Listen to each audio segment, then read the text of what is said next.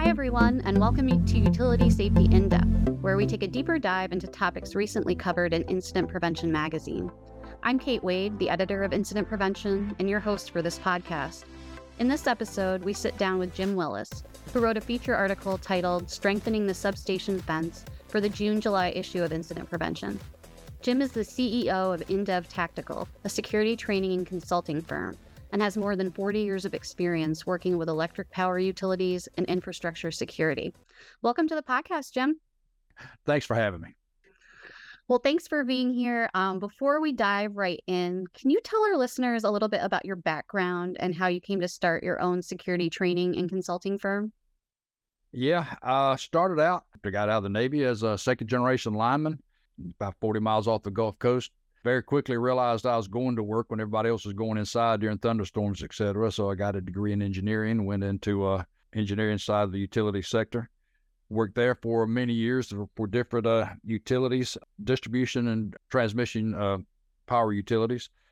Wound up at NRECA's international programs for about 10 years through the late 90s, early 2000s. And then, over the period of time, I worked in a number of countries. I was more of their special projects person, so I wound up doing a lot of initial startup stuff in investigation programs, and I wound up doing a lot of the security work, and I slowly but surely began to focus more and more on security of utilities. Started my own firm in 2004 called InDev Tactical, and since then we have worked across the globe with a number of different groups, power utilities, gas, water, telecom groups. And our focus has been on utilities and security and how they tie together. And my background in security, I've had a training, but also my formal trainings include coursework with Defense Security Service, U.S. DOD, the UN Security Division. And like I said, I focus primarily on dealing with utilities and how utilities are vulnerable to attack. Very good. Thank you. So at the beginning of the article that you wrote, you referenced the attack on Pacific Gas and Electric's Metcalfe transmission substation in 2013. Can you talk a little bit about that incident and how attacks on electric utility infrastructure have evolved since then? All right. Yeah, like you said, April 16th, 2013, PG&E's Metcalfe Station, which is just outside of San Jose, was attacked in the middle of the night. Attack took about 45 minutes. It was well orchestrated. They had obviously surveilled it well. They started out by cutting the communication cable. They, for about 45 minutes, fired on the substation. They damaged 16 transformers, spilled about 52,000 gallons of oil, and caused about $15 million in damage. They broke off the attack as they began to hear the sound of law enforcement approaching. They've never been identified. They have no clue who pulled off the attack. So immediately following that, the U.S. government began to realize just how vulnerable the U.S. utility system is. So they began to put into place several different procedures focused on bulk power. This is where they saw the biggest threat, because if Metcalfe attack had succeeded in knocking out just about one more transformer, it would have created a cascading failure that would have basically reached the Rockies. And they realized the vulnerability of the bulk power system, and almost all the focus since then has been on protecting the bulk power supply, which is 230 kV and above. We had in 2014, FERC came out with the first physical security reliability standards. It moved on to about 2015. We wound up with what they call the SIP 14.2 standards. But again, this is protection of the bulk power system, 230 kV and above, anything that would basically make a large sustained outage, because they felt that that's where the attacks would take place. Okay. Well, so you talk about this accelerationist handbook in the article that you wrote, and that began circulating last year in 2022. Can you talk more about the handbook, like what's included in it, what kinds of individuals and groups are reading in it and acting on its contents? All right. It's in I think it was January of last year, it began to gain some traction, and then by June, July, it really hit the the internet hard, and they put it's about a 14, 15 page document that basically it starts out with the head. If I'm sitting there looking at it, it says "Make It Count: A Guide to the 21st Century Accelerationist."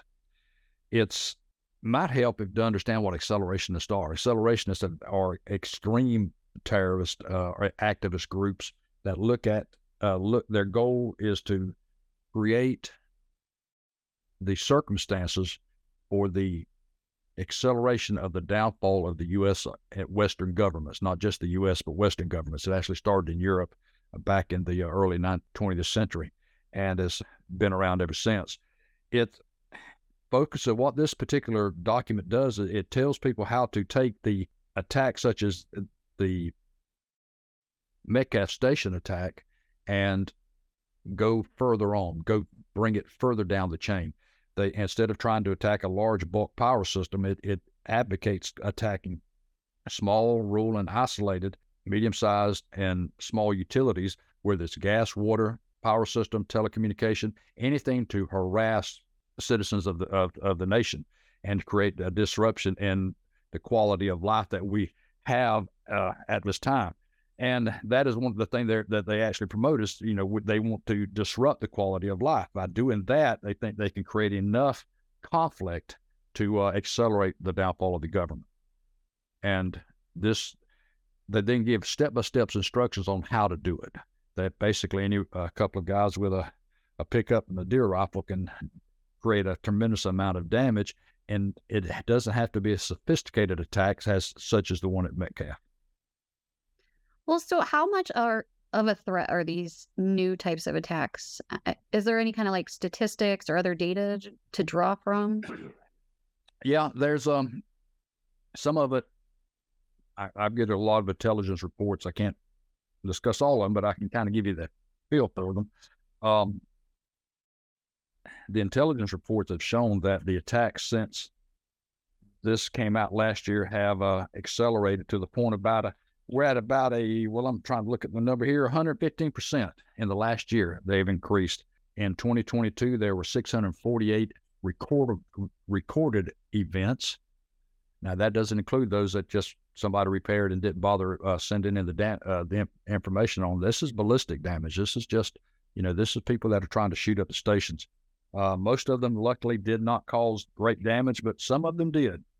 It's really beginning to take hold and begin to move forward, especially we see like in North Carolina last fall, we had the incidents that was quickly copied across the country.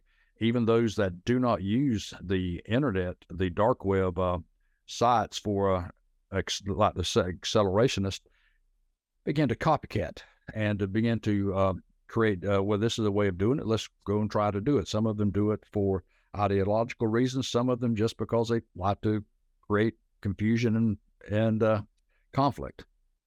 Well, so you state in the article that no matter a company's organizational structure, size, operational function, or location, this new strategy represents a genuine and enhanced threat to your system. And then you go on to say that the enhanced danger stems from the exploitation of three existing but generally ignored issues, which are people, vulnerability recognition, and replacement shortages. Can you elaborate on those three issues? Yeah, we can. The first is people. People are, we don't know how people will respond, or people are you can't determine exactly what some will or will not do, and who is going to be influenced by the actions of other people. People are emotional. They're irrational, illogical. Exactly right. It's trying to think of the right term to try to describe it without being ugly. It can be somewhat, and they seldom consider the consequences of their actions. People will do sometimes attacks up until the last 24 months or so. Most attacks were just random acts of stupidity by someone with a weapon or some type of device, not considering the consequences of their actions. In the last few months, as this accelerationist handbook has come out and more people are taking political sides, the actions are much more methodical. And it's It's being carried out with intent on doing harm. Mm-hmm. But you cannot, and like I said, people are irrational, and they will do things that absolutely do not make sense. I was, for example, I was going to Georgia back to do a training program at Gainesville back in March, and 2 days before I showed up, 2 people got inside of one of the substation and were electrocuted. They were now that was a theft issue. Theft is still a big problem for utilities, especially with substations. People think copper is valuable, and it is valuable, but it's not worth getting killed over. It's the type thing that happens because you do not know how someone's going to respond. So that's the problem with people, and people can be urged to do things they would, and better circumstances would not do if they had time to really think about it and did not allow their emotions to take over or their ideological goals to supersede the idea that they're human and they can do be damaged and do damage. When it comes to vulnerability, this has been the best unkept secret in America, and that's the fact that the utilities are vulnerable. There's absolutely no way to protect them. When I say that, you have miles and miles of distribution line, transmission line, gas line, water lines, and we noted that you cannot have someone guarding it 24 hours a day, 7 days a week, 100%. That you have to be realistic on where and what we do. Now, luckily, up until now, we have gotten away with being with very simplistic approaches to security because people haven't acted on this vulnerability. But now things have changed with these manifestos coming out, and this manifesto is not the only thing that comes out. Almost every week, something new comes out about attacking the infrastructure, both here in Europe, other Asia, across the globe. But they see these activists and extremists see these things, and they say, well, that makes sense. Let's go try it. And it's not one group. It's not like going back to the accelerationists. The accelerationists aren't all left-wing. They're not all right-wing. That is just their idea to create the downfall of the Western society. So you have it on both this philosophy permeating throughout the extremist communities, left-wing, right-wing, you name it, whatever. One group that's picked up on it since it began since the original manifesto came out has been eco-fascists, they call themselves, and that's people who would take extreme actions to help save the environment. These are all people that now have realized that these things are vulnerable, and they can usually do a simple attack without too much fear being caught. So that's the vulnerability issue. The replacement issue, as far as utilities, anyone in the utility industry knows that right now, insulators, transformers, other critical gear, the lead time on a substation power transformer can be up to 5 years right now. It's wow. Yeah, it's the backlog, and this has just been due to regulation, the economics, regulation, tightening down on industries, consolidation of and loss of manufacturing capability, and it's really creating a problem. So someone may have 1 or 2 standby or replacement transformers, but if you get 2 or 3 of these attacks, then suddenly you can be in a real critical situation. Mm-hmm. Well, so we know that even one attack can cause problems for a utility company and its personnel. What kind of things can companies do to proactively protect their infrastructure? Well, you need to take a long, hard look at your infrastructure and get the right people to look at it. Bring your team together, pull together a team, not just your safety group, but you need your safety group, your engineers, your operations people. Then pull in outside support and resources such as your local law enforcement, but also bring in a security practitioner that does this, that focuses on these issues, because they'll find gaps, and then do a vulnerability study and look at your infrastructure, decide what is the critical pieces we need to protect, and then begin to focus on that area. What are the things that if we lose this substation or this critical junction pole or this other device, a piece of equipment, it would create a sustained and a devastating outage and create a chaotic situation for us, and then begin to focus on what can we do for that specific site to increase security. It's more than just the fences. I mean, the fences is part of it, but even that we've done a very lackadaisical, for lack of a better term, approach to that. I mean, we use fences that are easily breached, and it doesn't take a rocket scientist to do it. So we need to make it much more difficult. We need to begin to increase our surveillance of our own stations. Do not depend on one technology. Don't depend on just cameras. Don't depend on just any one thing, sensors on the fences or sensors around the system. That it takes a combination of differing resources that are blended together at the specific site, because each site will be different. And surveillance. So make sure you, one of the greatest things you can do is begin to have your local community begin to help pay attention to who's around your substations. Now, you don't want them to act on it. You don't want them to confront people. But if they see someone surveilling a station, see someone running a drone over the top of one, something of that nature, you see someone driving around it off once or twice, these things need to, if they get reported, then you can begin to increase your corporate surveillance of that particular station, knowing that almost all attacks are preceded by surveillance. Well, so I think we've covered a lot of important information here today, and I want to thank you so much for all your insight. Before we close out this episode of the podcast, is there anything else you feel like it's important to mention?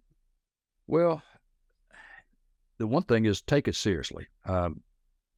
It is, we're tasked with providing as secure an environment as we can for our employees, for our customers, our members, if whatever the people we're serving, and protecting our assets, which includes people, again, and our people we're serving, and the equipment itself.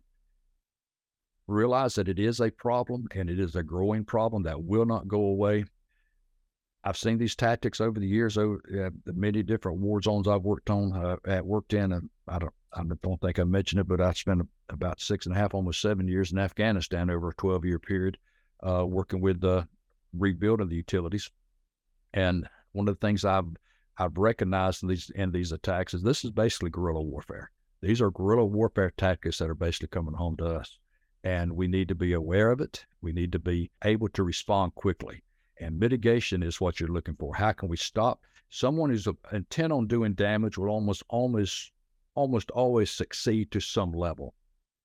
What we need to do is try to deter it, but if it does take place, be able to mitigate it very quickly and limit the amount of damage they can actually do. Well, again, I want to thank you so much for your time today. And as a reminder to our listeners, Jim's article on strengthening the substation fence is now available in the June-July issue of Incident Prevention, which can be accessed online at incident-prevention.com. Until next time, stay safe and be well. The views, information, and opinions expressed during this podcast are solely those of the individuals involved and do not necessarily represent those of Utility Business Media and its employees. It is strongly recommended that you discuss any actions or policy changes with your company management prior to implementation.